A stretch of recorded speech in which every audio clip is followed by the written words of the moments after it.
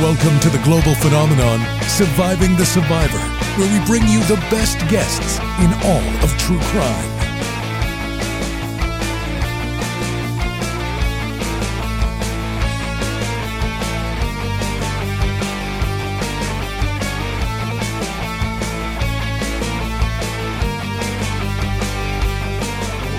Good evening, everyone. Welcome. My name is Sarah Franco. I'm the CEO of JAFCO, which is the facility that you are in. And it's my pleasure to welcome all of you. It has been said that each of us will die 2 times. The first time is the moment that we take our last breath. The second time is the final time that someone mentions our name. With all of the love in this room and around the world, for the entire Markel family, for Phil and Shelley, and of course for Ruth, who's here with us tonight, and the boys, and also for Danny of blessed memory, it's very likely that Danny's soul will live forever. JAFCO is honored to host tonight's program, Perspective on Trial Life, and to dedicate this program in loving memory of Dan Markel.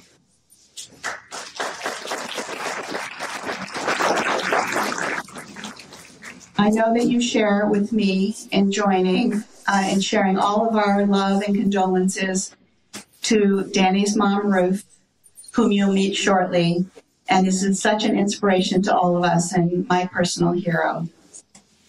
Ruth connected with JAFCO because of our mission, which is to provide care, safety, and support to children and their families within the Jewish community and beyond who are impacted by child abuse, neglect, trauma, or developmental disabilities, giving every child a place to belong. This center that you are sitting in is the JAFCO Children's Ability Center. And right next door, even as we speak, we are providing support to families raising children with autism and other developmental disabilities.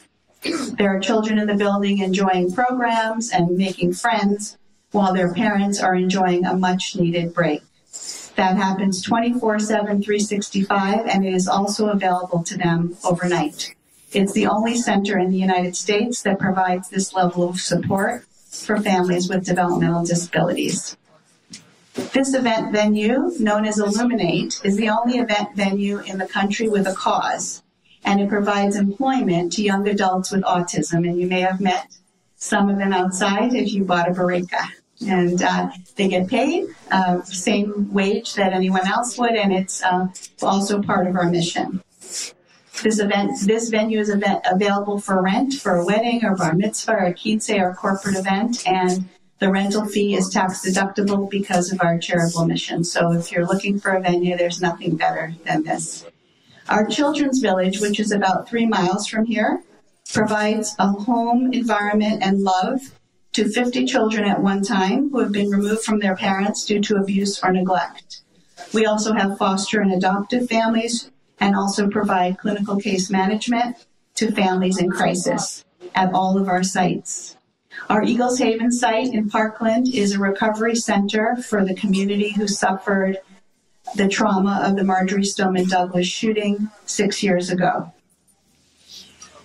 One of our programs is supporting grandparents who are raising their grandchildren. And because of the Markel Act and Ruth's advocacy efforts, all of the proceeds from tonight's event and any donations that are made on a card at one of your tables will go to that program because that's something that's so important to Ruth. Thank you all so much for coming tonight. If you want to learn more about JAFCO, you can go on our website. And the first Wednesday of every month, there is a community tour. I would like to welcome all of you. We have a couple here that flew in for this event from Utah. So I'd like for them to stand because they get the prize for the furthest. Even though it probably took the people from Miami longer to get here. So there's cards on your table and there's information about our charity on your way out on the piano. And please feel free to do that and come back and see us again. And to begin the evening, it's my pleasure and honored to introduce the moderator of our program, Joel Waldman.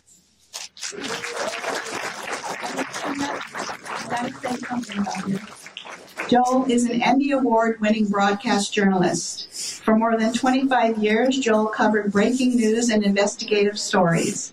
Joel was a DC-based Fox News Network correspondent covering the complex world of national politics from Capitol Hill. He was an investigative reporter for Fox 5 in New York City and worked for TV stations in West Palm Beach, Miami, and Tucson. Joel began his career as one of the first producers hired by MSNBC.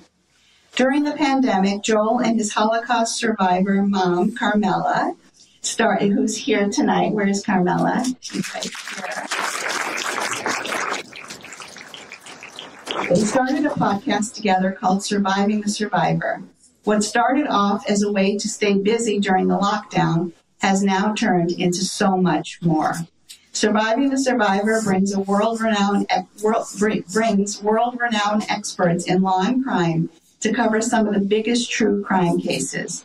The podcast now has live daily shows and reaches more than 2.5 million people every month. Surviving the Survivor started covering true crime a little over a year ago with the Dan Markel story. It is our honor to have Joel here today to use his incredible skills to moderate our panel discussion. Ladies and gentlemen, please give a warm welcome to Joel Waldman.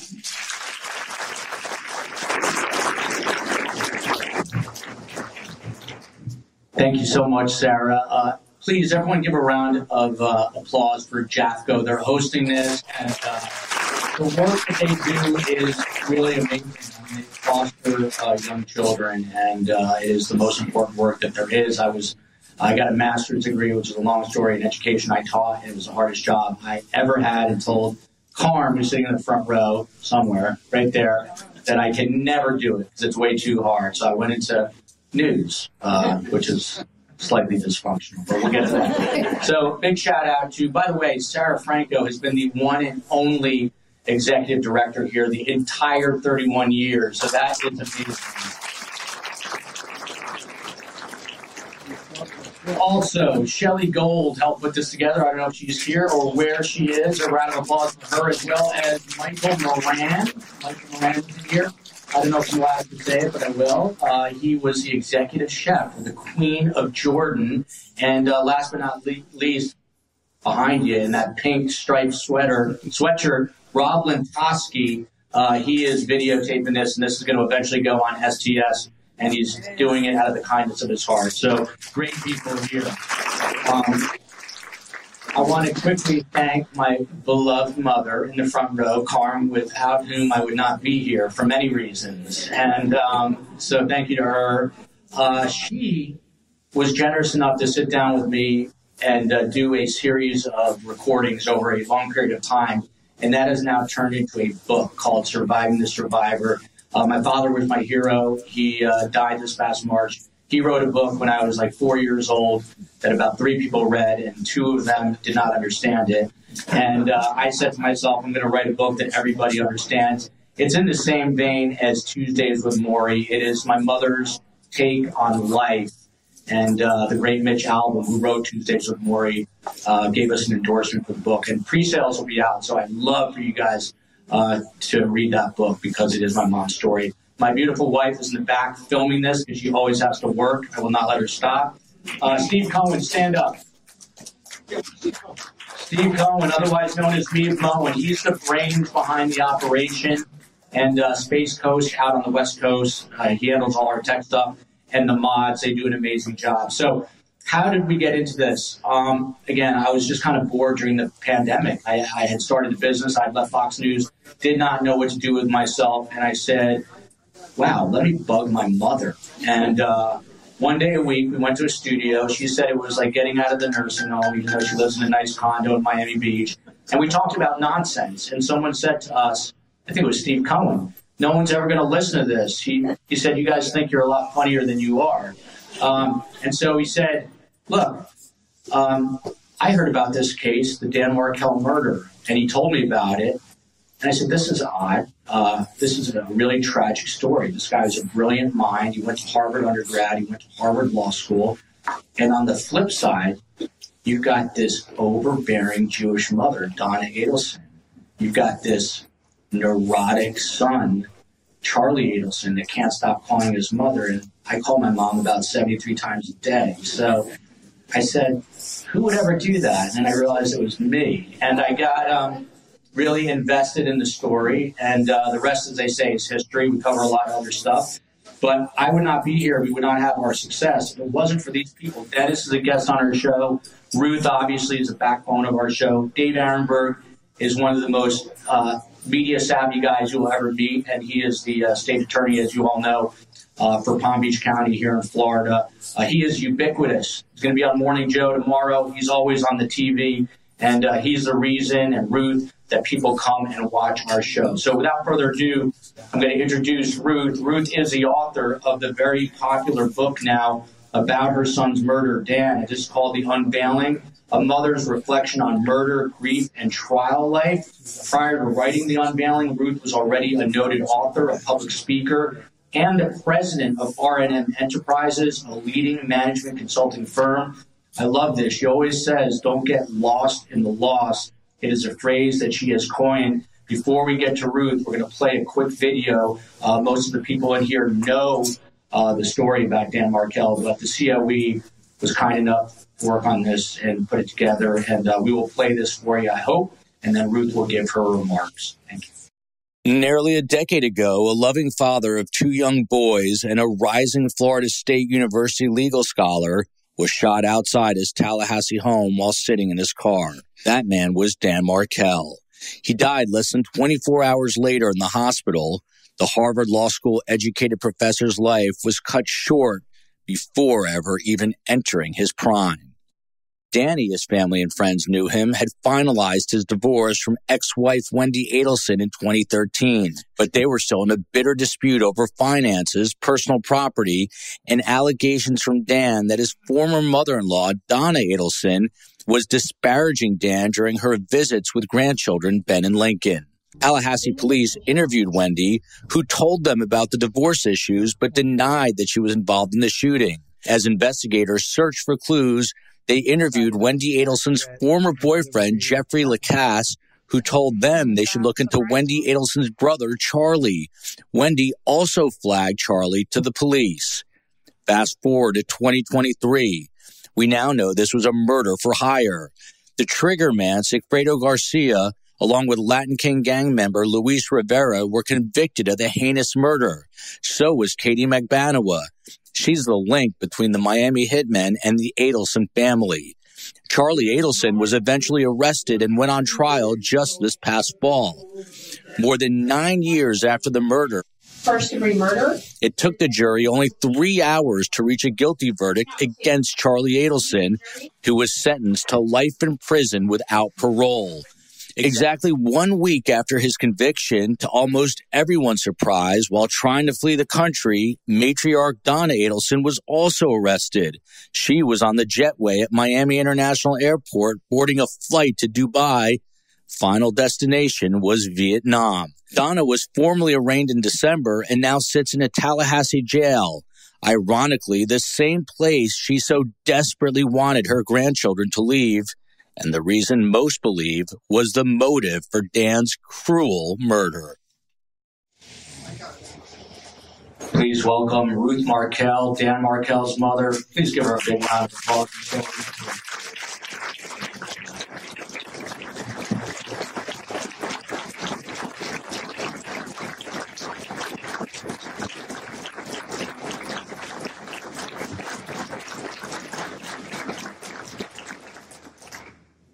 Thank you so much. First of all, I really have to compliment Joel, Ileana, Steve Cohn. I have never seen anything on our case with such brevity and so effective. So the creative part of you is really very, very special.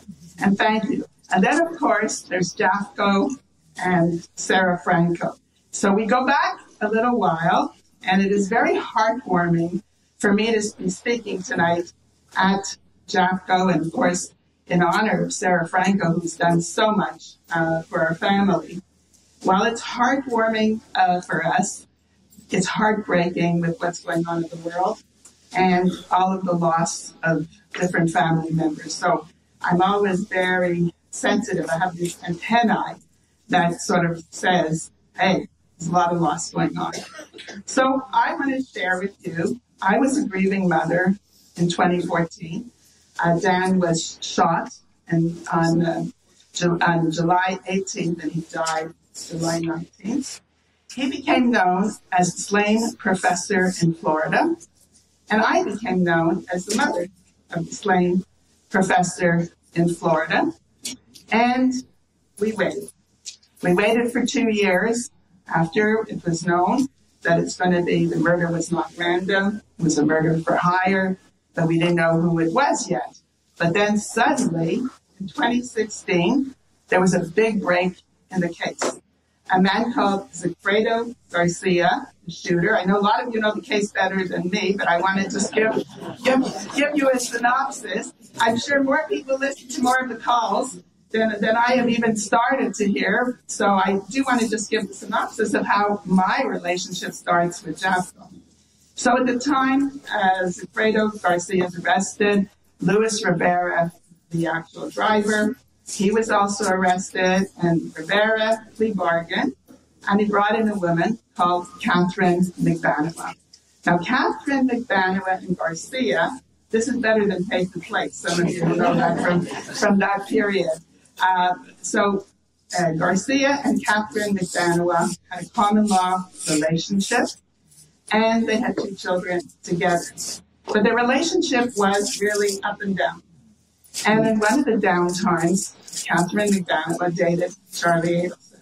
So this brings us into the liaison and the opportunity for the family to hire these hitmen.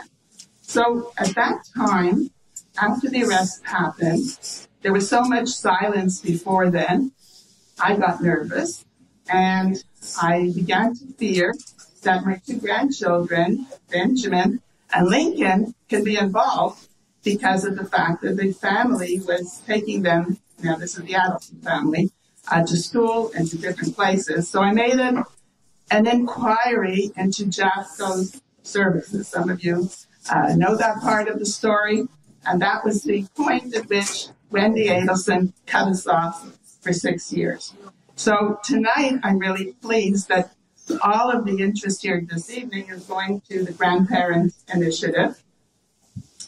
And included in that, really, in the Grandparent Initiative, it started my journey of kind of moving from grief to advocacy, which I'll tell you about a little bit later.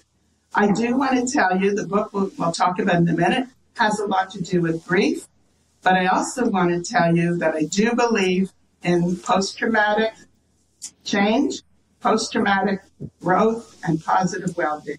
So in this tragedy, in this terrible tragedy, there are some positive potential outcomes.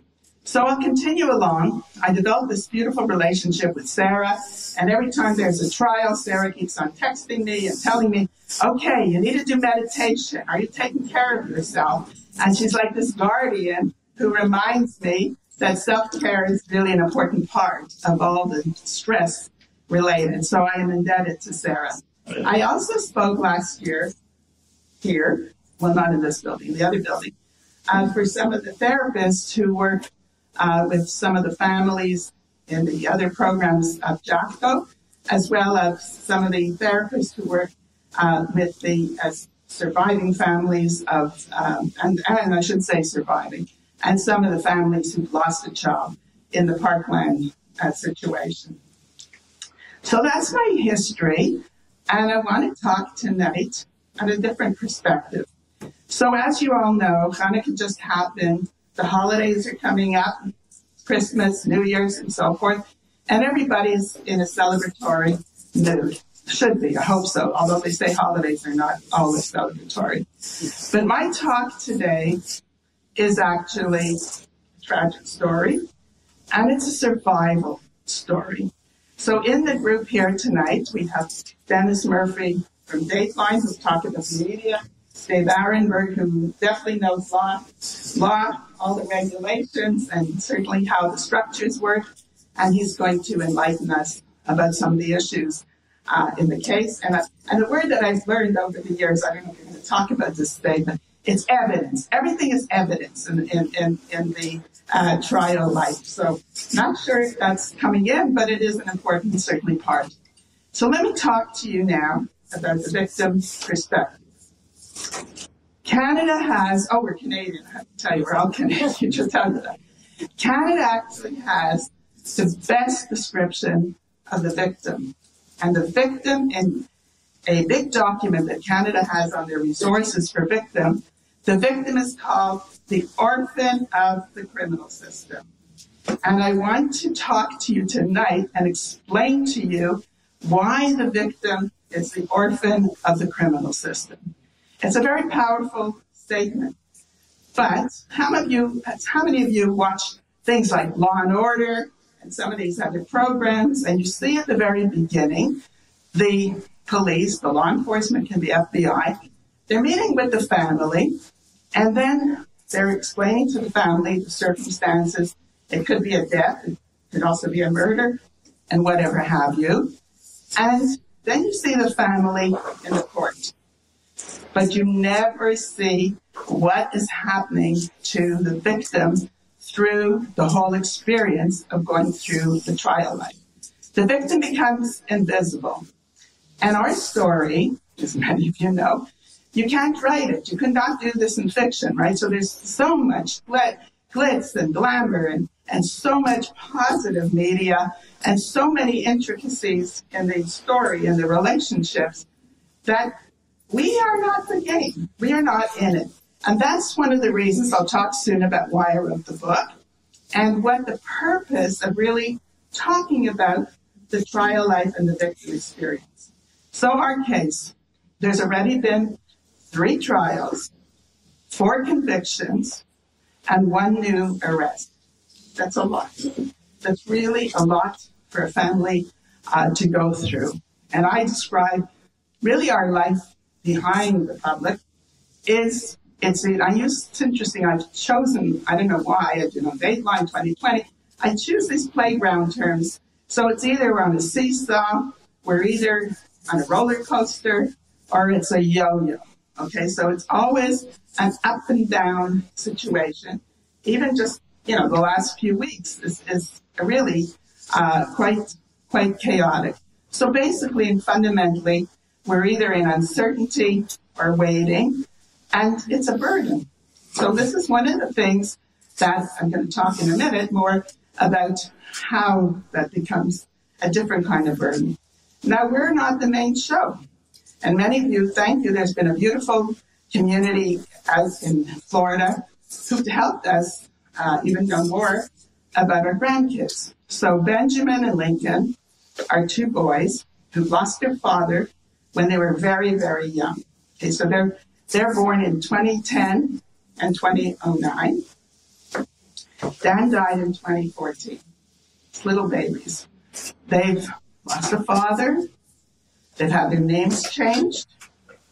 And both boys, who are bar mitzvah age, last year was Benjamin, this year is Lincoln, have had to adjust their bar mitzvahs according to what's happening in the trial experience. Because there's always something, but it's a sad situation. And I think those are we call them more like homicide survivors, but it's a very, very important part to really talk about the children. And there's a lot of children in this case who are affected. There's Garcia's children, there's other children who have also been affected. Catherine McDanough her brother has children who's also been involved. And of course, my daughter in Toronto has children as well. So there's a lot of children who face some of this turmoil.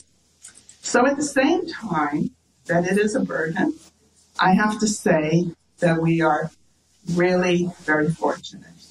So we have to show gratitude. We're grateful to law enforcement. We're grateful to all this community from all the podcasts. Of course, STS is really heightening the show now, but there's everybody around, and I think it's important to remember. And there's the big people like Dateline in 2020 on the Wondery podcast. I mean, you couldn't ask for anything more. And there's Dan's acclaim in the initial stages. It didn't just happen as this sort of colorful case emerged, but there was really a lot of support from day one. So having talked about the burden and the gratitude, I wanted to expose the trial life. So I wrote a book called The Unveiling, a mother's reflection on grief, murder, and trial life. And the reason I wrote the book is to start to give a voice to grief. Now I'm going to explain to you the title. So the title of the book is called The Unveiling. And The Unveiling is a Jewish ceremony. It's a Jewish gathering. It doesn't have to be formal. It's a Jewish get-together after the burial takes place between 30 days and 11 months. So there's different traditions. An unveiling happens. But the significance of the title was, up until that point of the unveiling, which ours was 9 months later, I was in a daze before I had an out-of-body experience, and I was stunned. But it was only when I saw the tombstones covering the grave site that the finality of the experience, not that I thought that Dan is, coming out of the earth, but that really was my deep journey into grief. It really changed everything. And so I wrote the book choosing that title because I want to give a voice to grief. And as you know, there's been tremendous amounts of mass shootings, school shootings, COVID. There's so much loss now in the world all over again, all new families that are suffering. There's a lot of suffering.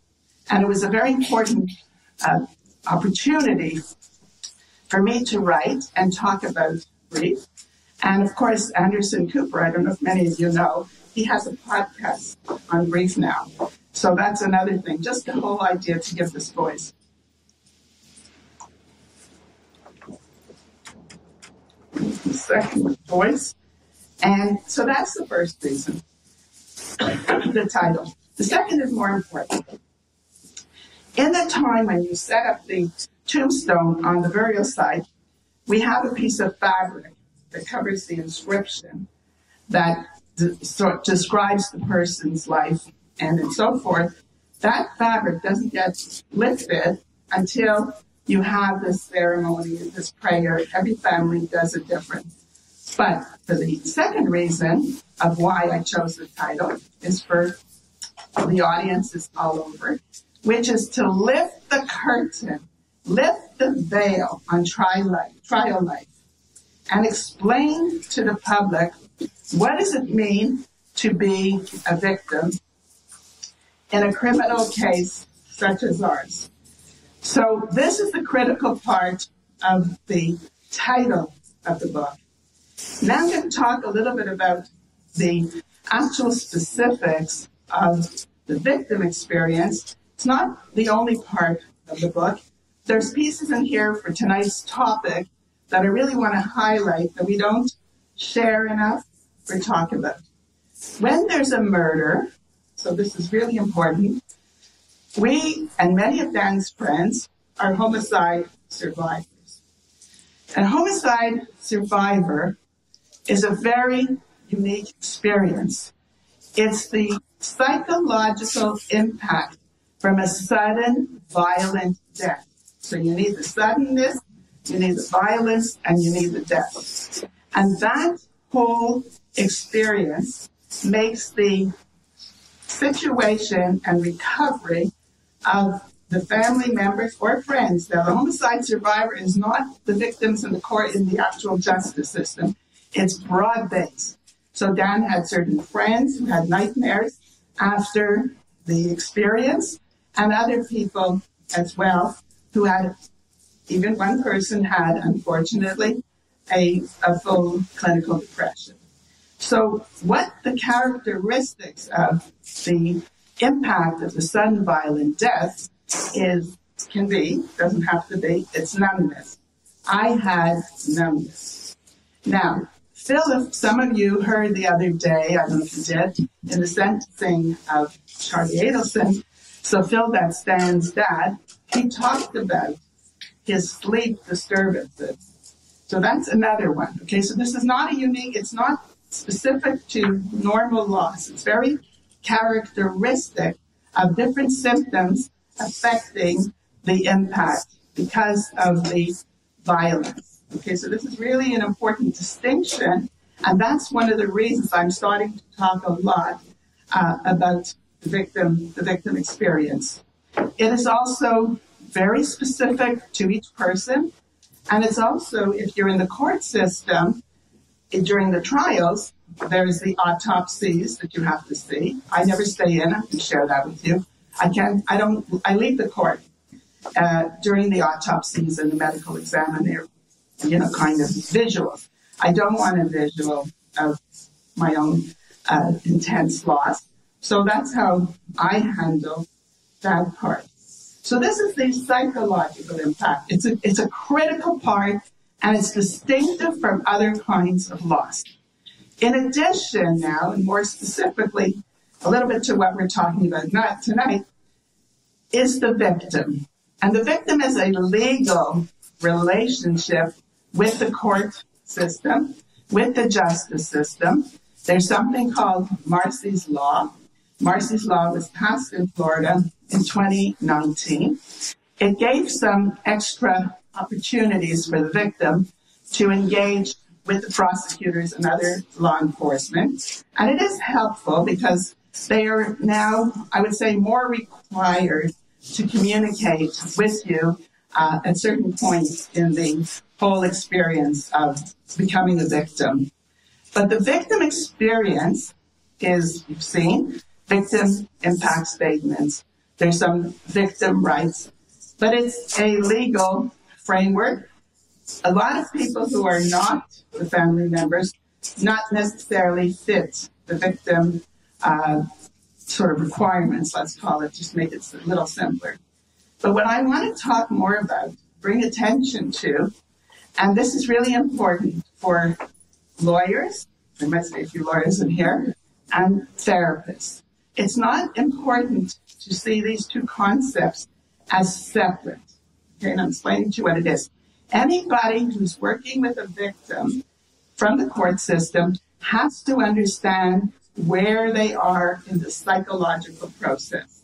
So the homicide survivor needs to be integrated into the victim experience. Let me give you a couple examples. So the first one, when Catherine McDanough had her mistrial, how many of you know that part, the first mistrial in 2019? We prepared, some of you have seen this, after the trials and after the convictions, we prepared these family statements. And so what happened was we weren't prepared. We were literally not prepared. So Garcia had a conviction. We were pleased about the fact that somebody we had some justice. But Catherine's mistrial, we didn't have it together for it. And we had to write this statement. And it's a very good thing. So my son-in-law, Ian, his father's here tonight, and I'm not saying because his father's here, we fell apart between Phil Shelley and myself, who normally work together. We couldn't do it. And then Ian was there, and he said, hey, listen, there's a deadline. The media's out in the hallway. All our nice friends, the media, are waiting. Anyway, we had a lot of trouble getting it together. So I'm showing you here an example of how the justice result affected us psychologically. And here, unfortunately, in Parkland, I was here last year, where the families expected the death penalty of Nicholas Cruz, and it didn't happen.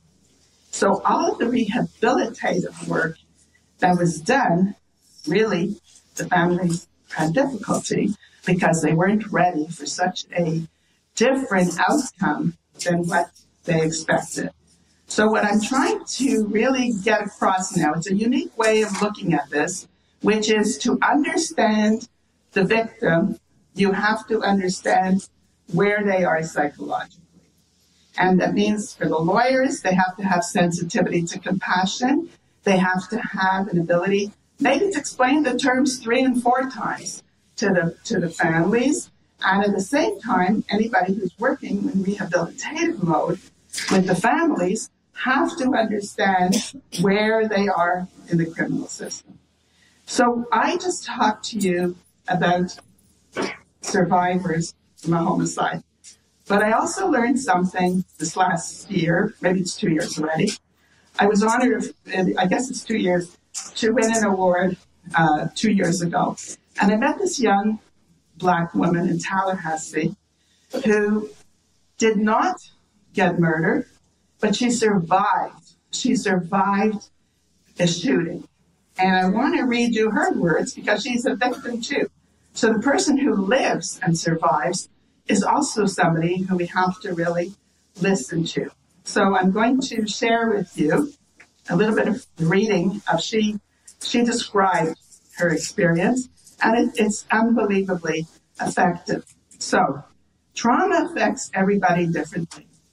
Nobody could prepare me for how much being a victim would change my life, or how it changed me as a person. Doctors can tell you how to care for your wounds after you're released from the hospital, but nobody told me that just being outside of the house would cause me anxiety. I didn't know that being around too many people would make me want to run in the other direction. Nobody warned me that I would have flashbacks. This is common to us too. Flashbacks, nightmares, and day terrors. Nobody told me that living with PTSD would make life so difficult. And nobody told me that some days I would be so angry that I could feel too afraid to leave the house. And nobody warned me that you're constantly looking over your shoulders, wondering if it would happen again. And in her situation, they did find the shooter. She was delivering food as a volunteer. She was in the wrong place, wrong time, and got shot. And the experience here is to remind us, why I'm bringing this up, is not everybody is a surviving from a homicide, but they're surviving from other traumas related to victims. She was afraid of being caught on the street by the same person, just randomly. We see the offenders in court. That's an experience. That's a terrible, different kind of experience than some of the other things that I just explained. So now I wanted to share with you, and I talked before, there are potentials for some positive outcomes. We were deprived of seeing the children, but with a large community coming out of Tallahassee, and my lawyer in New York put it in my head that I had to write a bill. I sat on it for 3 years, and then I was in Tallahassee, and after Garcia's trial, and a young woman, her name is Catherine, a lot of her friends are here, Catherine Halpern Cyphers. She came over to me in the hairdresser. It's a funny story. And she says, "Ruth, can I give you a hug?" I see she's around Danny's age, but I really don't know her. And I said, "Sure."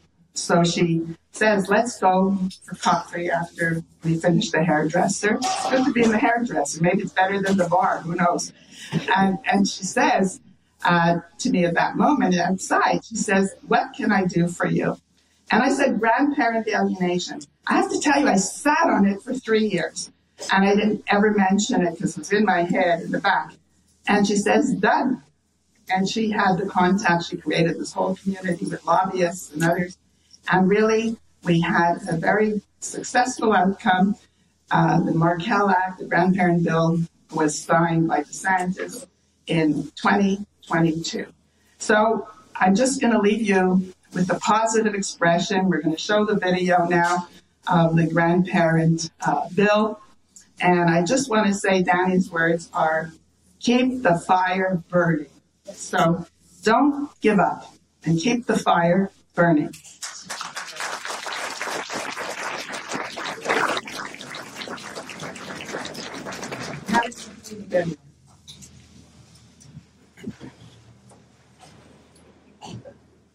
Imagine this terrible scenario. Your only son is murdered, leaving his 2 young children, your grandchildren, fatherless. Then, the children's mother, your son's ex-wife, cuts you out of their lives.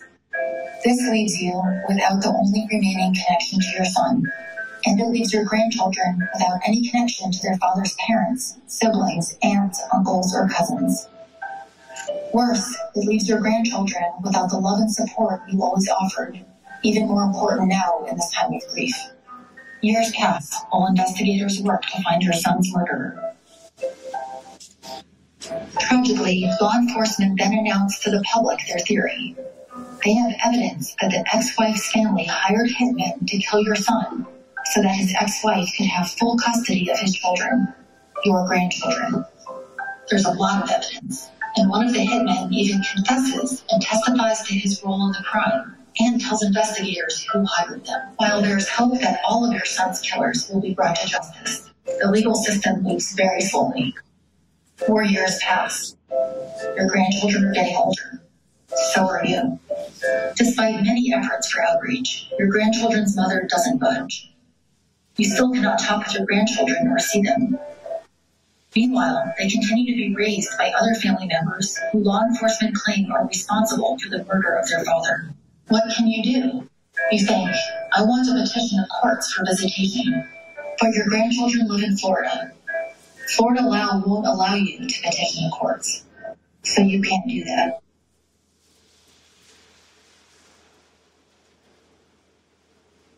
Our next bill is HB 1119 by Representative Toledo. Grandparent visitation rights. You're recognized to explain.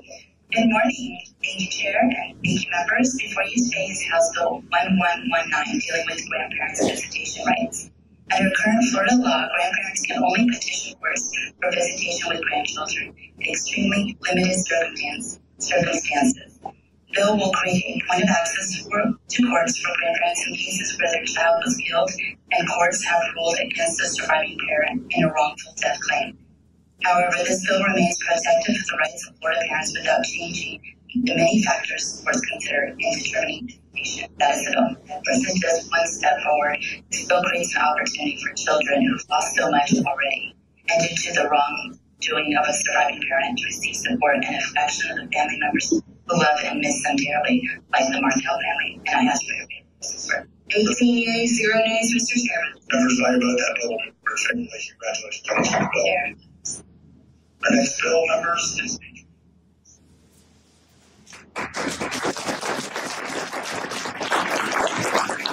So I just want to say there is something called positive well-being.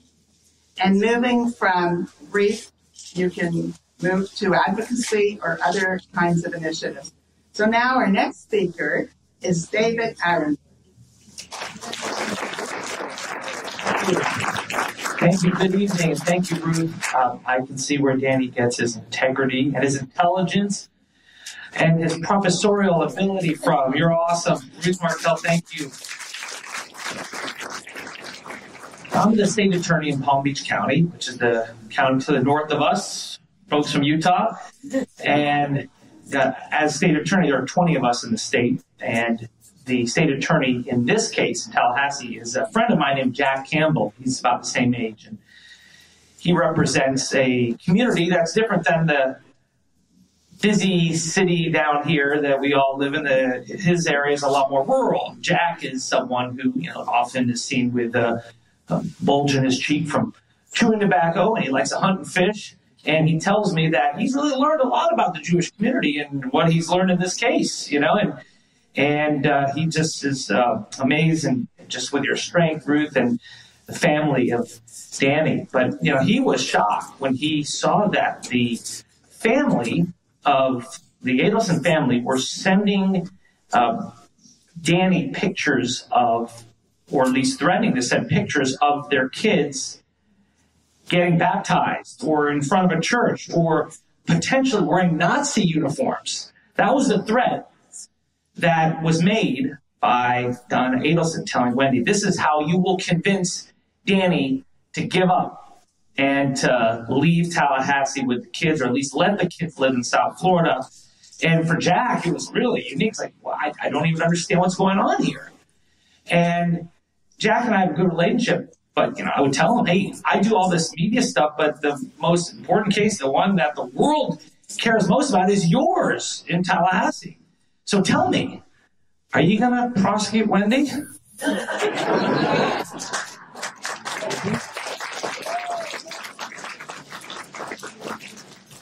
And his reaction was silence and stare me in the face, and his eyes would say, hey, this is what his eyes said. All right, you and I are friends, but there's some things I cannot say, so don't put me in this position. Got it? So that's essentially what I read in his silence. But all I know is this: he is following the facts and the evidence. And if you wonder why everyone wasn't prosecuted at once, it was actually very smart, because one person leads to another. See, this case to me is extra important. I'm obsessed with this case, first as a prosecutor, but also as a friend of Danny Markel's. I knew Danny. I was friends with him because I was a state senator for 8 years, and I would be in Tallahassee, and we were both part of the Harvard Club up there, and both part of the Jewish community up there, and so he and I were friends. And his murder was extra crushing for those of us who knew him. And this case is important because I want justice to be done like you, but I know as a prosecutor that we are different than police.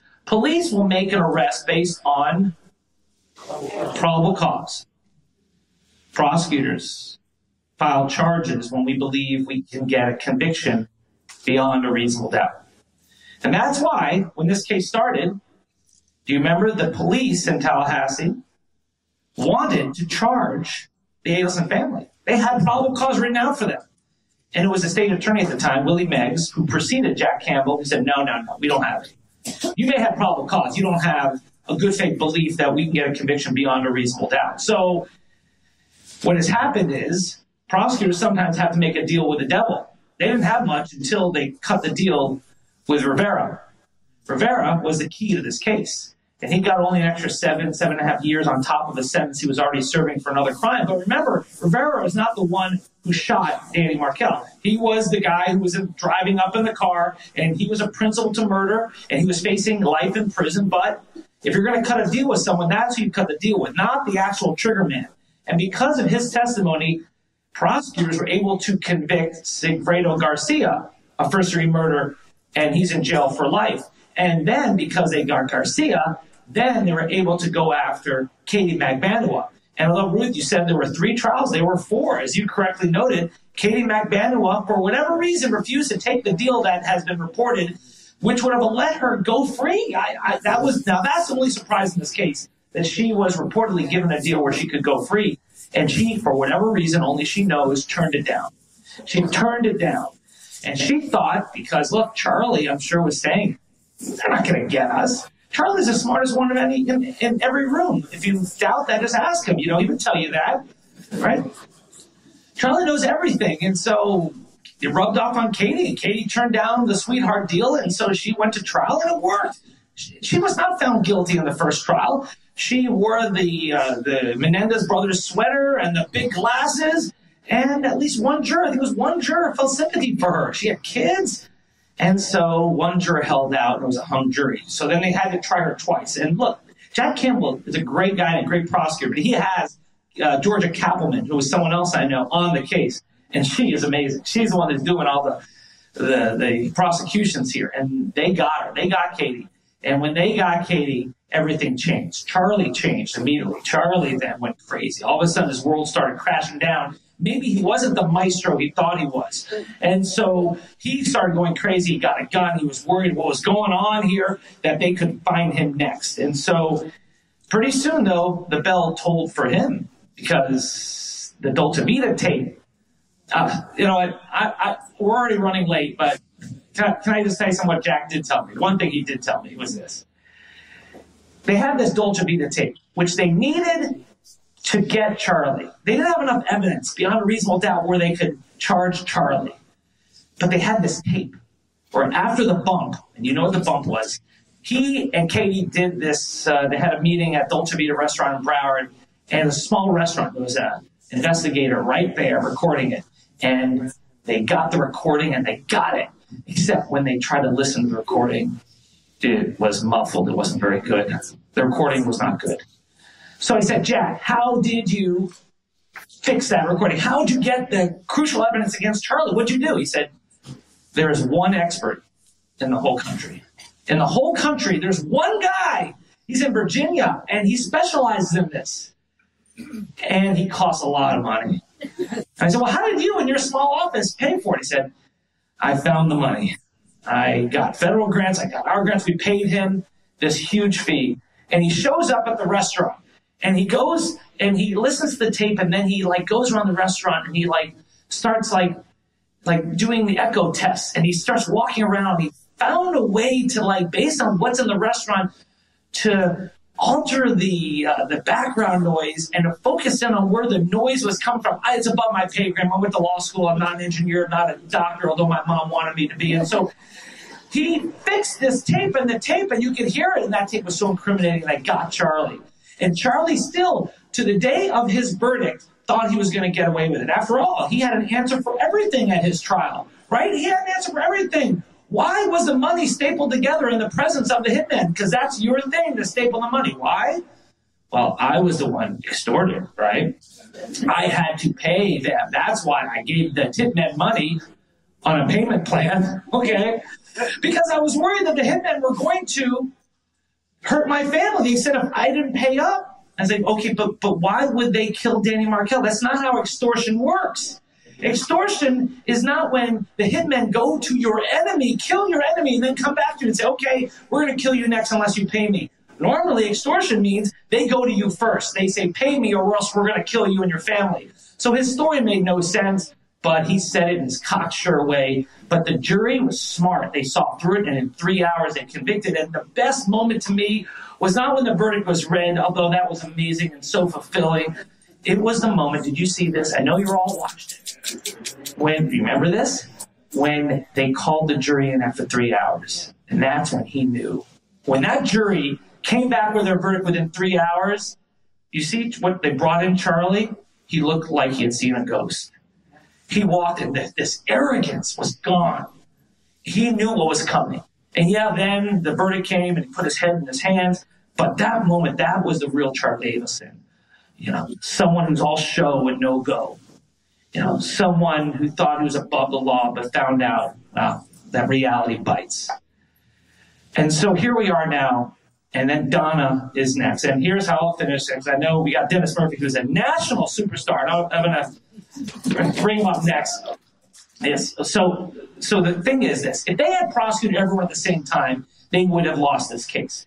You needed to go after Garcia first to get to Katie to get to Charlie, and then Charlie to get to Donna. If you had prosecuted Donna when you prosecuted Charlie, you wouldn't have had the incriminating jail calls that we have now.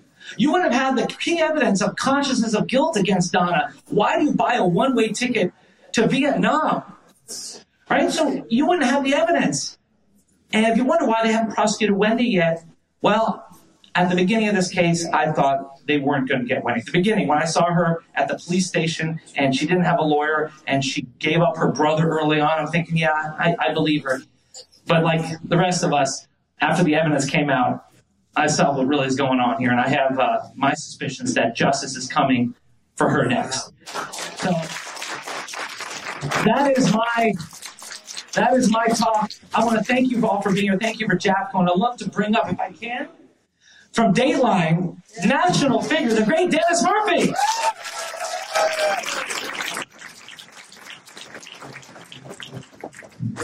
I'm also a Delray Beach guy, and this man is my state attorney. Thank you for day in and day out when the cameras aren't there. Your staff, Georgia Capitol staff, you guys are the true heroes of the criminal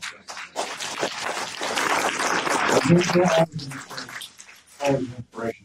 Joe, when I was on your show the other night, I was waxing philosophical. With your indulgence, I've got to pick up the same thought. Ruth has asked me to talk about the perspective from the media. And when I think about homicides, as I've had to do a lot, unfortunately, in the last 10 years or so with the program, I tend to see a serene lake out there. And then here comes a stone, and there's a big splash. That's the homicide. But that's not all that happens, because The ripples from that stone go out and out, capturing more victims. The children, the grandparents, everyone along the way, law enforcement. And when the ripples start to die down on the edge of the lake, there's the likes of me, the media. We're there with our tripods and long lenses and drones. We got extra batteries. We're in there for the long haul, and we pack a lunch. So here you have, here's Ruth coming from Canada, not only having to learn the American criminal court system, which is different by a lot, as you found out, Ruth. You know, she has to deal with us, the media. How are you going to handle it? And she's put into, sometimes I think, this kind of macabre red carpet situation. We're all out there shouting questions at the family. They're using that back door. Go get them. I mean, it must have just been extraordinary. I hope we never showed up at your house with a feed truck and all of that. So it's very difficult. And maybe the hardest thing to understand, let me be upfront about this, is the media are not here in the most part for justice for Danny. That's Dave's job. That's George's job. We don't do that. But we're going to be around, so you have to contend with us. And what we're really doing there is it's a great story. The Dan Markel murder case is a fascinating story. Here we are 10 years in and it's still going. This is like an epic true crime Super Bowl. And now we're in double, triple overtime, I think. Yeah. And I think of how we approach it, since we're not approaching it the way George is or Dave. I think of this as having two profound parts. It begins in this quiet little university town in northern Florida, and it's a Tallahassee CSI police procedural story. You have these extraordinary detectives analyzing cell phone dumps and text messages and following videos, and it's just an incredible detective job. And it ends up, as we know, with the three convicted perpetrators. But that's not the end of the story, because the court of public opinion, as I think of all of us out here, want a more satisfying ending than that. It's not enough. You're telling me this is a murder for hire. Who paid for it? Who did it? And that's where we end at the end of the Tallahassee CSI story, and now we're in the truly Shakespearean phase of it. This is the story of the Adelsons, the families, and I think you almost need to be a Shakespeare to talk about it. And it's a totally different, it's going on, but when they tell us that the brother set up the murder of his wife's husband, his nephew's father, that there is a larger, as the prosecution presents it, a larger conspiracy of this family, all well-educated, wealthy, that they would do this thing. And we just can't stop watching and listening to Joel's show. You know, it's absolutely hypnotic. And it's not that we're not about justice for Danny, it's we're pursuing that story. And here we're going on to the next phase of this thing, and I can't wait to see what happens. I want to be around to be able to tell you about it. And I was thinking, Ruth, about your thoughts about what happens to the victims. And sadly, Danny's story seems to be dropping further and further away. You know, we're talking about the killers. Ruth, with your permission, I looked up your victim impact statement at the end of the Magbanova trial. And let me just read you some of her words. This is Ruth to the court. My life was shattered. For me, closure and normalcy are only words in a dictionary, not a reality that I will ever experience again. So Professor Daniel Markel was lost to all of us on that day, and the justice for Danny is a story for us to be continued, and I hope to be reporting along the way.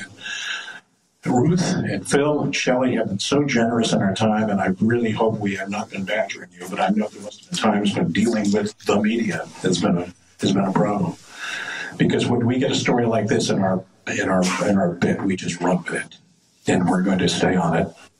And I hope maybe by keeping it in the news, in the forefront, and Joel's tenacious reporting with the podcast, maybe in the long run it helps. We're not just the vultures and the ghouls, but we also become the journal of record of a profoundly grotesque experience. Boarding a plane to a non-extradition country, picked up on a jetway. Wouldn't we all like to have the cell phone video of that? The FBI agent who's been on this family's case for approaching 10 years, Ruth, that he's wrestling with her for the iPhone. I want your phone. I've got a warrant. And she's not understanding what's going on. And all of a sudden, they're all leaving the airport, and Harvey, the husband, is there. And it's like you're going to get down for booking, and your life is over. And will somebody call Harvey an Uber? And I just... So it just gets stranger and stranger. And, in Hollywood Writers' Room, you couldn't get away with some of this stuff. It's all real. And Ruth, you've been splendid in dealing with all of this. And I speak to here just as a stand-in for mainstream media.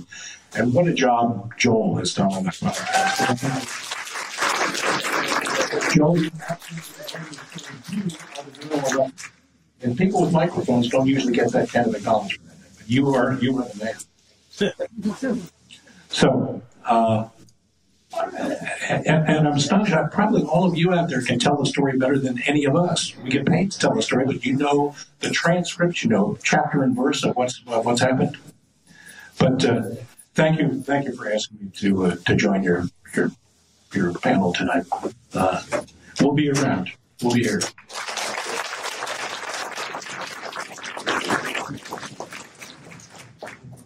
Just want to say a couple of very quick things, and then we're going to slide the podium over, and I think we're going to take questions. Number one, Dave Aronberg, they always call him the Florida State Attorney, but they really should always call him just a great guy. He really is.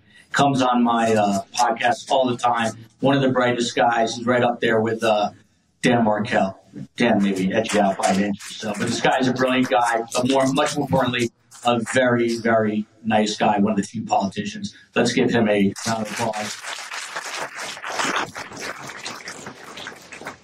Dennis Murphy knows who I'm going to mention right now, Ty West. I was one of the first producers hired at MSNBC. And when I first met Ty West, who was back in 1995 or 96, already a senior producer at Dateline, I said to him, one day I'm going to be a Dateline correspondent. And it never happened. But it happened for Dennis Murphy. And Dennis Murphy is the newsman that I always wanted to be. And I mean that sincerely. There are very few people.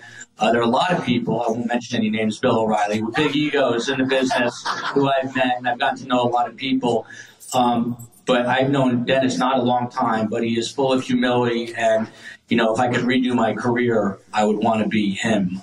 So I appreciate the kind words there. And obviously, I never thought I would say these words either. But through this tragedy, obviously horrific, but I gained a second Jewish mother. And I actually sort of love it. Ruth tells me what to do, when to do it, and how to do it, just like my mom. And I'm nervous right now because I don't know if we're doing a little back and forth between the panelists, but I think we're taking questions. Ruth, are we taking questions? And Ruth really is an absolute pillar of strength. I tend to sometimes, every once in a while, see the glass half empty. My mother, always half full, the most positive, optimistic person. Ruth Markel right there with my mom, always, despite what is going on, she is always seeing the glass half full. So without further ado, I'm going to slide this out of the way. If I could do that, I might get a handyman. And if not, I will do that right now, and then we'll take some questions. Turn it on. Yeah. I just called a handyman and said I need to drill 2 holes, and he looked at me like I was crazy. Yeah. Hi, good evening. I've been a lawyer for 25 years, but I haven't tried a case in about 15. So maybe you can answer this. Do you guys remember when Hillary Clinton was being accused about the email thing and she used something called bleach bits? What happens if these idiots were smart enough to get bleach bit, and can you recover stuff after? Because they had a lot of money to throw at this. I don't know that they were smart enough to, but what do you say about what can be discovered, and could they have used bleach bit? And what happens when you use bleach bit? What is bleach bit? There we go. I got to tell you, I've been a prosecutor for 12, 13 years now. I've never heard of a bleach bit. I don't know what that is. But as far as deleting emails or things, there's a digital footprint. That's the thing. Criminals are stupid. You see, especially nowadays, there's a digital footprint. Emails, text messages are forever. And they thought they were so smart. They were talking in code. How about the TV? Come on. When you're talking in code, we're on to you. We know. Plus, they're sending really incriminating text messages back and forth. Like they remember the one message where they said, please delete this after you read this about your father's birthday gift. Oh, right. So, no, I'm not worried at all that they will be able to delete. If it's there, we're going to find it. Yeah, I just want to add to that very quickly. We just did a show on Surviving the Survivor all about digital forensics, and we had a guy that specialized and testified in a couple of the trials up in Tallahassee. His name is John Sawicki. It's all about digital forensics, and the bottom line was that law enforcement's always sort of a half step behind Apple and the big technology companies, but they're at a point now, even with WhatsApp, because that's come up a lot, that they're going to be able to get the information. And it's my belief, if Donna is anything like my beautiful mother and Harvey, they're not the best with technology, and he just sees their stuff. So I think they're going to get some information. Really?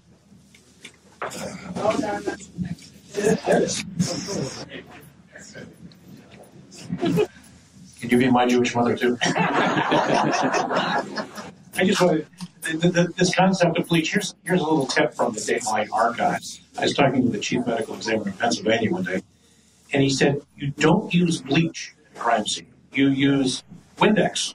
Remember my big fat Greek wedding? Windex will make DNA absolutely unreal. So don't try this at home. Hi. Before I ask the question, I want to say I think everyone maybe in this room has some kind of a connection to this case. I saw on the video and I read in the book, Jackie Toledo, who introduced the bill, was one of my sorority sisters, and it was such a beautiful surprise to see her name in the book and in the video, and we're all so touched, and I just hope you feel the support and love from everyone in South Florida the way that I hope it's going in Tallahassee. But my question is, have you ever heard from Robert Adelson? Has he reached out to you? Does he support you? Is there any contact? Yes, first of all, thank you very much for talking about Jackie Toledo, who was a sponsor. He has. Okay, so Rob Adelson, if some of you listen to the Wondery podcast, Over My Dead Body, yes. So Rob has very much been a part of sort of participating, not too much publicly, but I do have to say he's been very helpful behind the scenes. Has he reached out to you since these latest two developments, the conviction and Donna's arrest? You know what, I think that's personal to him, okay? But I do want to just say that he has been estranged from the family, and he's certainly welcome to reach out, and he does. That's wonderful. His family participation. Along those lines, by the way, of the question, and thank you, that was an amazing question about Rob. I didn't even think about that.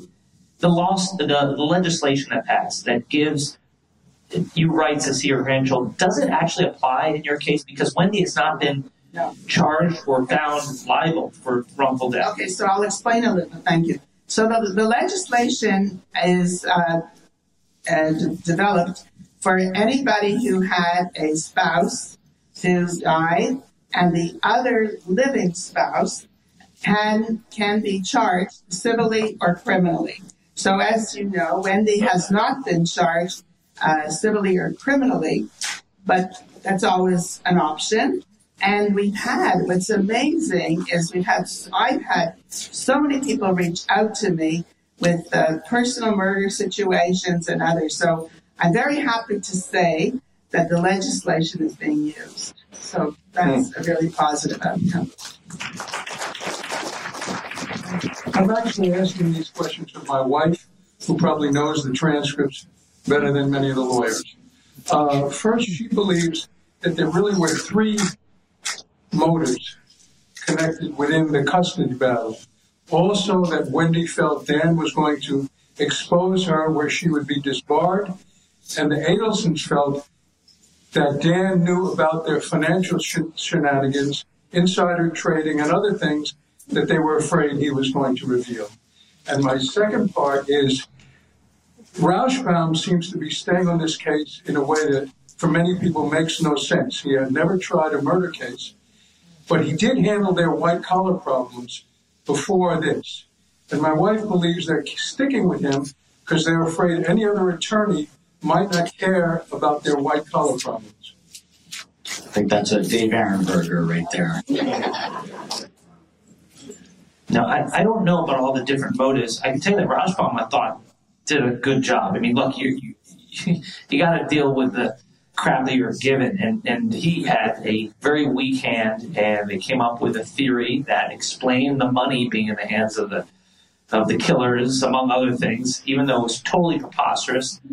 So I don't know. I think you choose the lawyer who's going to secure your freedom. I don't think that Charlie chose Rauschbaum because he was worried about his parents or his future white-collar liability or criminality. I think right now you're trying to save your hide, and Rauschbaum is a successful attorney in South Florida. But here's the thing. What sells in South Florida doesn't sell in Tallahassee.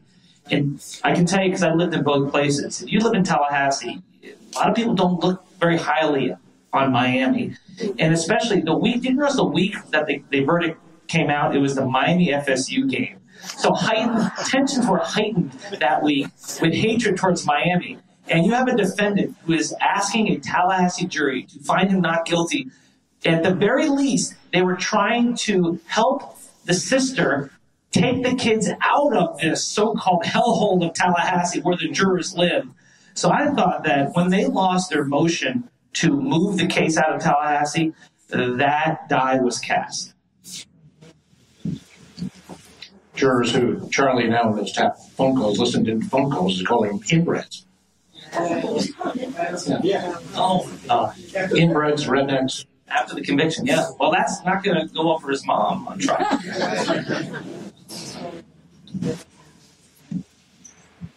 So one of the jail phone calls, Donna mentioned that Dan Rauschbaum said that she may not make it out. Does that mean that he knew about their escape plan to Vietnam? And is he liable? Could he get in trouble for aiding and abetting? If he took an action to help them escape arrest. At the time, though, there was not a warrant out for Donna's arrest. Where it comes into play, Donna's departure, is in consciousness of guilt. They're going to use that against her in her trial. Why are you leaving with a one-way ticket if you did nothing wrong? But Rauschbaum will not be charged with anything unless there was an arrest or he knew that they were about to be arrested and he actively helped them leave the country. There's no evidence that he actually did. So I don't think he would be charged with anything.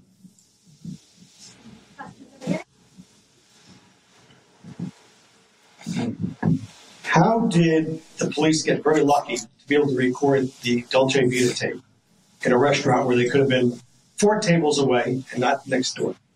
It's a very small restaurant, and they had their eyes on Charlie and Katie, and after the bump, they were waiting to see what they were going to do. So when they went to the restaurant, there was an undercover investigator there. Now, as far as being lucky to get the table next to them, that's just luck.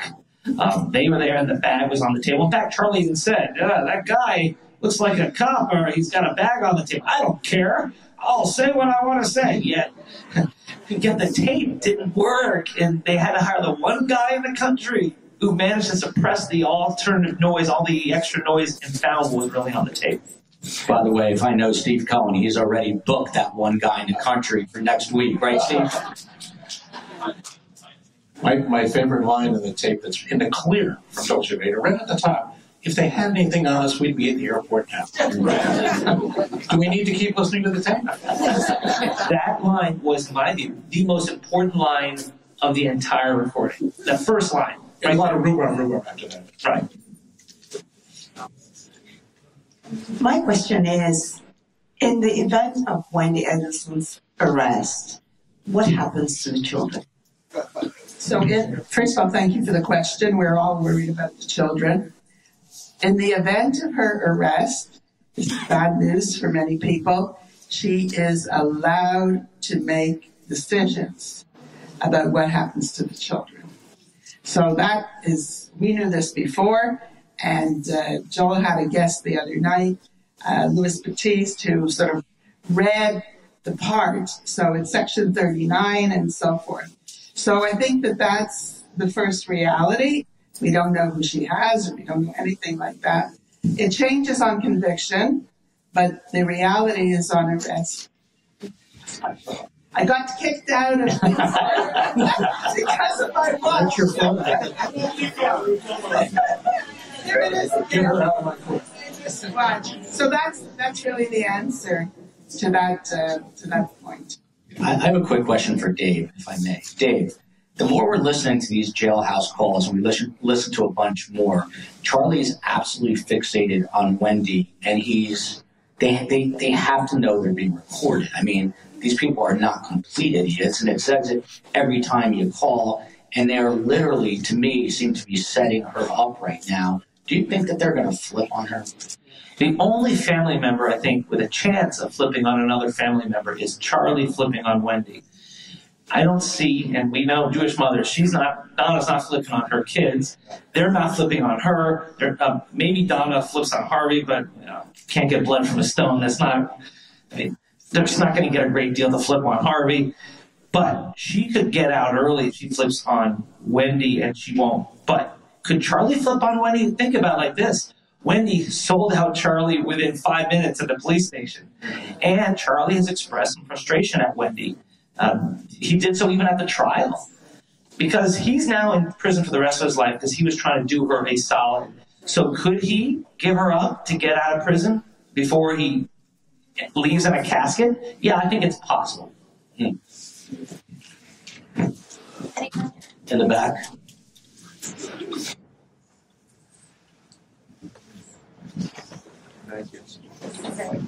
I don't know, but I'm going from memory, but it seems to me that there was some sort of deal cut with Wendy if she would testify. Now, I don't know what happens with that. I guess this is for you, Dave Aronberg. Right. Yeah, it wasn't a deal, but it was immunity. She was given use immunity, which means that whatever she said could not come back to haunt her. She could not be used against her. But prosecutors and police can still independently investigate leads that are not from her own testimony. And they pretty much had everything already. So they didn't lose much by giving her use immunity. And the reason why they gave her use immunity is because she would not testify. Otherwise, she'd probably take the fifth. And we're trying to make it hard for them. They got her to testify on the stand, and they gave her just use immunity, which is the most limited type of immunity. So it was fine for prosecutors. I don't think they lose anything by giving her that immunity for her testimony. Now, she's testified twice now. Yeah, one other point just related to that, and Joel had other guests on this. So there's a whole thinking that she did commit perjury.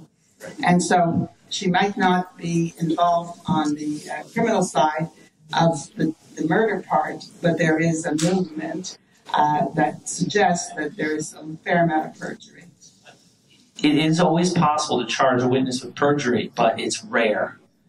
I think that if Wendy is charged, it's going to be for the murder. I don't see the only charge brought against Wendy being for perjury, just because it's very rare and it's hard to do. The intent to lie, even though, look, I know the internet sleuths have shown specific lies. I get it, but it's a rare charge because it's very hard to prove. Thank you.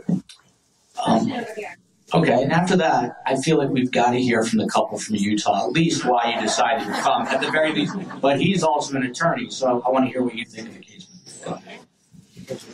Okay, so Katie and Sigfredo could have jointly flipped. Katie could have got out. Sigfredo could have got a better prison. And during her proffers, she's holding back. There's got to be another link or element to this. What are your thoughts on that? She said that she didn't want to sell out Sigfredo because he's the father of her children. It's a death penalty issue. So she did, at the very beginning, she didn't want to squill on Garcia because he was charged with the death penalty. So that was her earlier circumstance. But nobody believes later on she had another whole trial of why she didn't talk. So those are just, there's a lot of questions still. During the proffer, though, she kept saying, I need to talk to Sigfredo. So I think there's something more to it.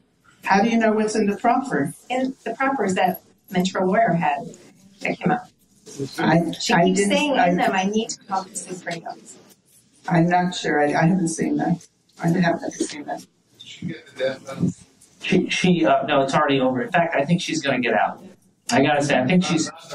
Okay. Oh, when? No, they would never know. I mean, they're not, just realistically, they're not. No. I think Katie, here, so let me tell you. So, wait, hold on here. So, Katie. Finally, someone's getting mad at someone's side. Katie is sentenced to life in prison. She's going to be in prison a long time. But she testified, and she did truthfully at this last trial for Charlie. She did so without a deal in place. Prosecutors never promised her anything. But the reason why she did that was because her lawyer believes that they can get the prosecutors to agree to a release before she dies in prison. So I don't know when, but I do believe that Katie one day will get out because she testified truthfully in Charlie's trial. After she lied in both of her trials, she's not a very good liar, too. You can see right through her. Horrible. But you can tell she was telling the truth this time, at least for the most part. She did lie a little bit. She did lie a little bit. She's an awful individual. But I do believe, because she testified truthfully at this trial, that she will get, at some point in her life, to be reunited with her kids, and maybe when her kids are already, grandparents themselves, but we'll see. I did hear I know you have a question, I'll just comment on Katie. There is a possibility that the benefit to Katie is that she can maybe be in a prison closer to her family. So I don't know if you agree with that, but that's one of the potential deals. If Ruth is right, it's possible. I believe that it will probably lead her at least one day. It could be 40 years in prison. But Ruth is also right. It could be a deal to have her closer to her family. Couple from Utah. We've got to hear from a couple from Utah. Give them a round of applause. They came from Utah. Thank you. So, my wife and I, obviously we live in Utah. We have a very good friend. He's also a lawyer, and sometime in the summer he kept telling me, you gotta pay attention to this case. You gotta listen to this. And we kind of got sucked in. We love Joel. We absolutely love the show, Surviving the Survivor. It really does have the best guests. We have so much sympathy for Ruth and her family. We love it. And I was talking to her one night, and I think we're listening to Joel's show, STS, and said, hey, honey, wouldn't this be fun? And, well, one thing led to another, and here we are. And we're thrilled to be here. So, well, you're definitely getting a special swag bag. Thank you. If I could, my lovely wife has a question for Dave. Dave, if Charlie does indeed flip on Wendy, what sort of benefit, if any, do you think that he could get? Same thing that Katie could get. He could not die in prison, so he could get out at some point. I think it's an outside chance. I don't think it's likely, but I think there is a chance. Keep in mind, though, when you're dealing with people like Katie or Charlie, the value of their testimony is limited because they're liars. Charlie is a convicted principal to a murder, first-degree murder, and he lied through his teeth on the stand in a preposterous story about being extorted. So it's not like he has a huge value for prosecutors, but he could help. And if he comes clean, I think they would make it not a specific deal. They'll say testify and then we'll figure it out later.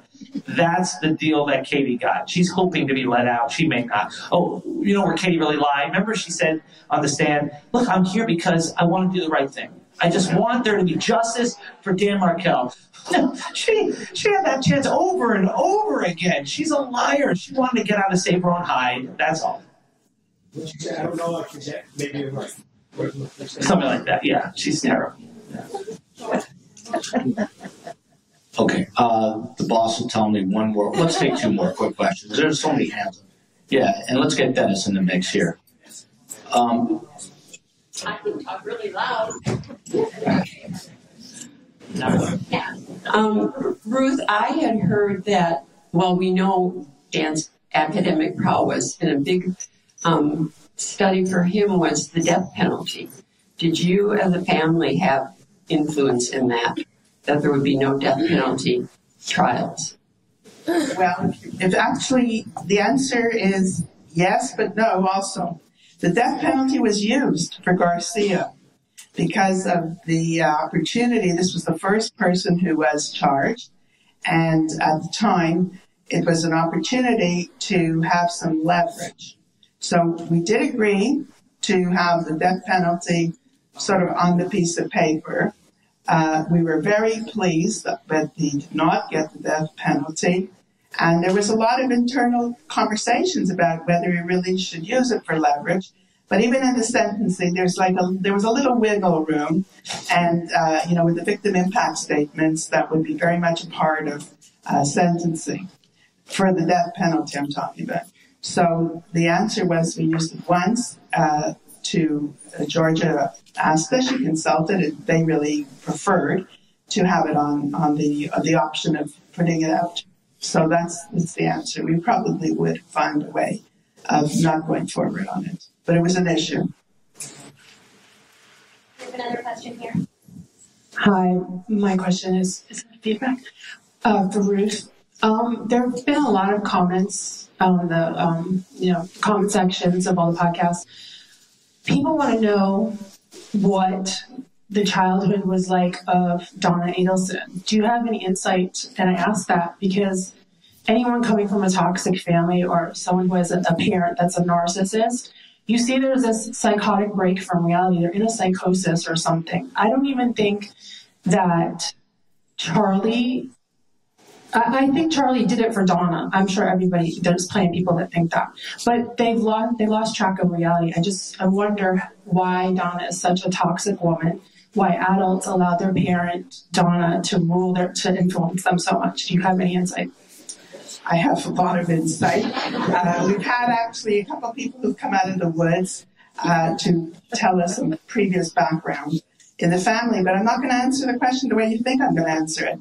I once consulted at the very beginning, when Danny was murdered, about what to talk to the children about. And my first degree, although I don't use it for 40 years, but it's in social work.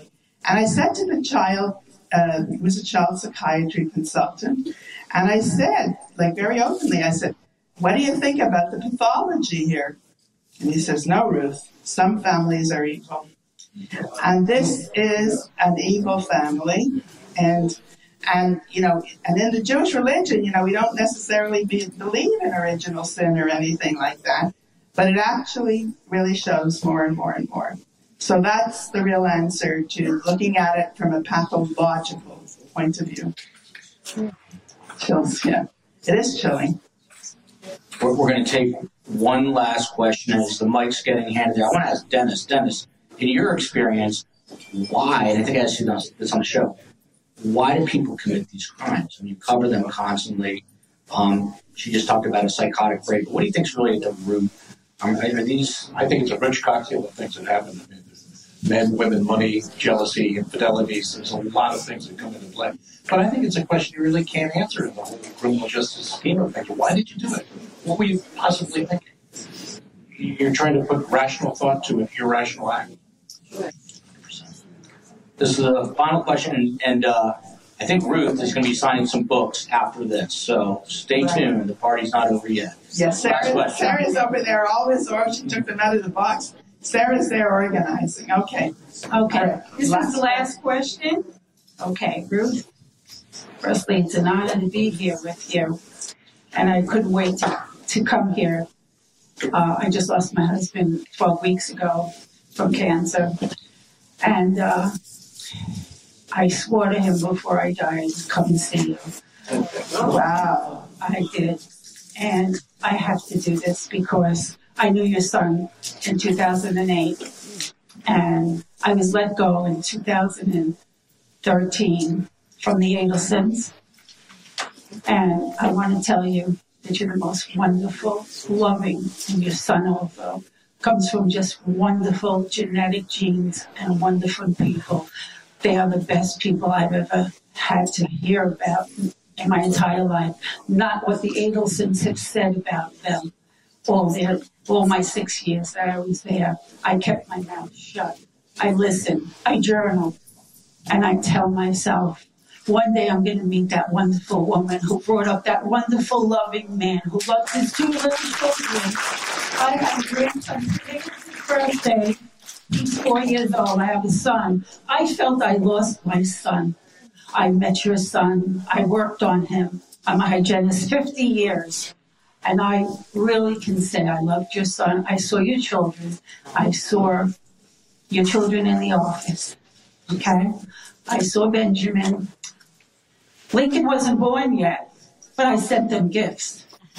I did send them gifts. They were like family to me, even though I never met Robert. I sent them gifts too. The little Lila's now, Lila, Max, Robert's children. I sent them gifts too. Because I do the right thing, not because I have to, it's because I wanted to. I wanted them to see another person in an office doing the right thing, not what the Adelsons did and talked about you constantly. Horrible things. I didn't believe one word they ever said. And in 2012, when Wendy was getting divorced, and I'll never forget this, I went to Donna and said, "You didn't give me my paycheck." And she says, "We're going through a divorce. I don't have time to give you a paycheck." And she looked at me, pointed to me, and said, when I said, "Okay, I got it. I know. She says, "No, I got you. And now we got her." I'd love to give you a hug later, if that's okay. Wow. Thank you, Ruth. Wow, what a final comment, Ruth. Go ahead. Wow. I'm always amazed, sort of what opportunities, situations come. I must say, I'm not a big sort of believer in divine intervention, but somebody said, I commented once about something related, and they said, well, look at it, it's in the cosmos. So my answer to you is, thank you very much. I'm sorry to hear about your husband. I also want to say that there's a very good thing. This is for others also. David Kessler is one of the best specialists on grief. He has a program called Tender Hearts. And I'm just going to update the grief issue because I didn't talk about the grief tonight. I often do. That for those of you who are experiencing any kind of personal loss, a spouse, hopefully no children, a sister, a brother, whatever, that today's thinking on grief is very relieving because I don't use the word you're entitled, but nobody looks at grief as pathological or complicated grief. And 2 years. So if you're worried from day to day that you're not going to get over it, and this is for a lot of other people, you really should read his work. So I just want to say I hope you have an easy time, and don't be hard on yourself. But that was just beautiful what you just said. Thank you. So as they say in Dennis Murphy's world, that is a wrap. And we are going to have Ruth sign some books. And Dave, I know, has to run. I don't know about Dennis. I'll hang out for a little while with the COE and love to meet everyone. So thank you all for coming. And thank you to JAPCO. Please support JAPCO.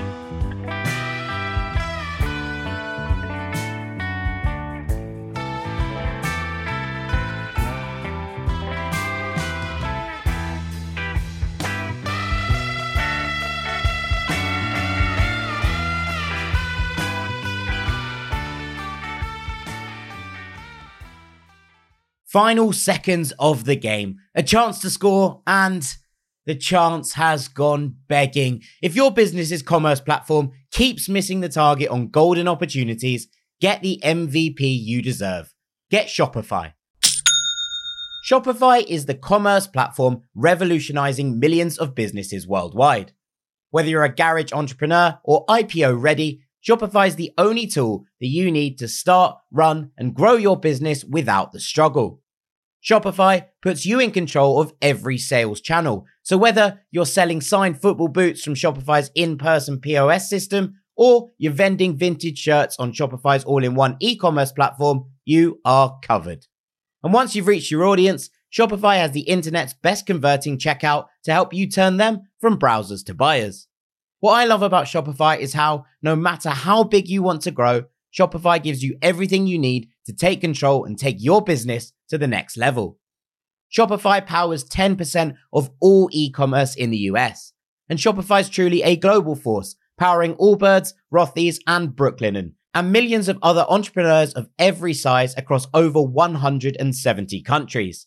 Plus, Shopify's award-winning help is there to support your success every step of the way. This is Possibility, powered by Shopify.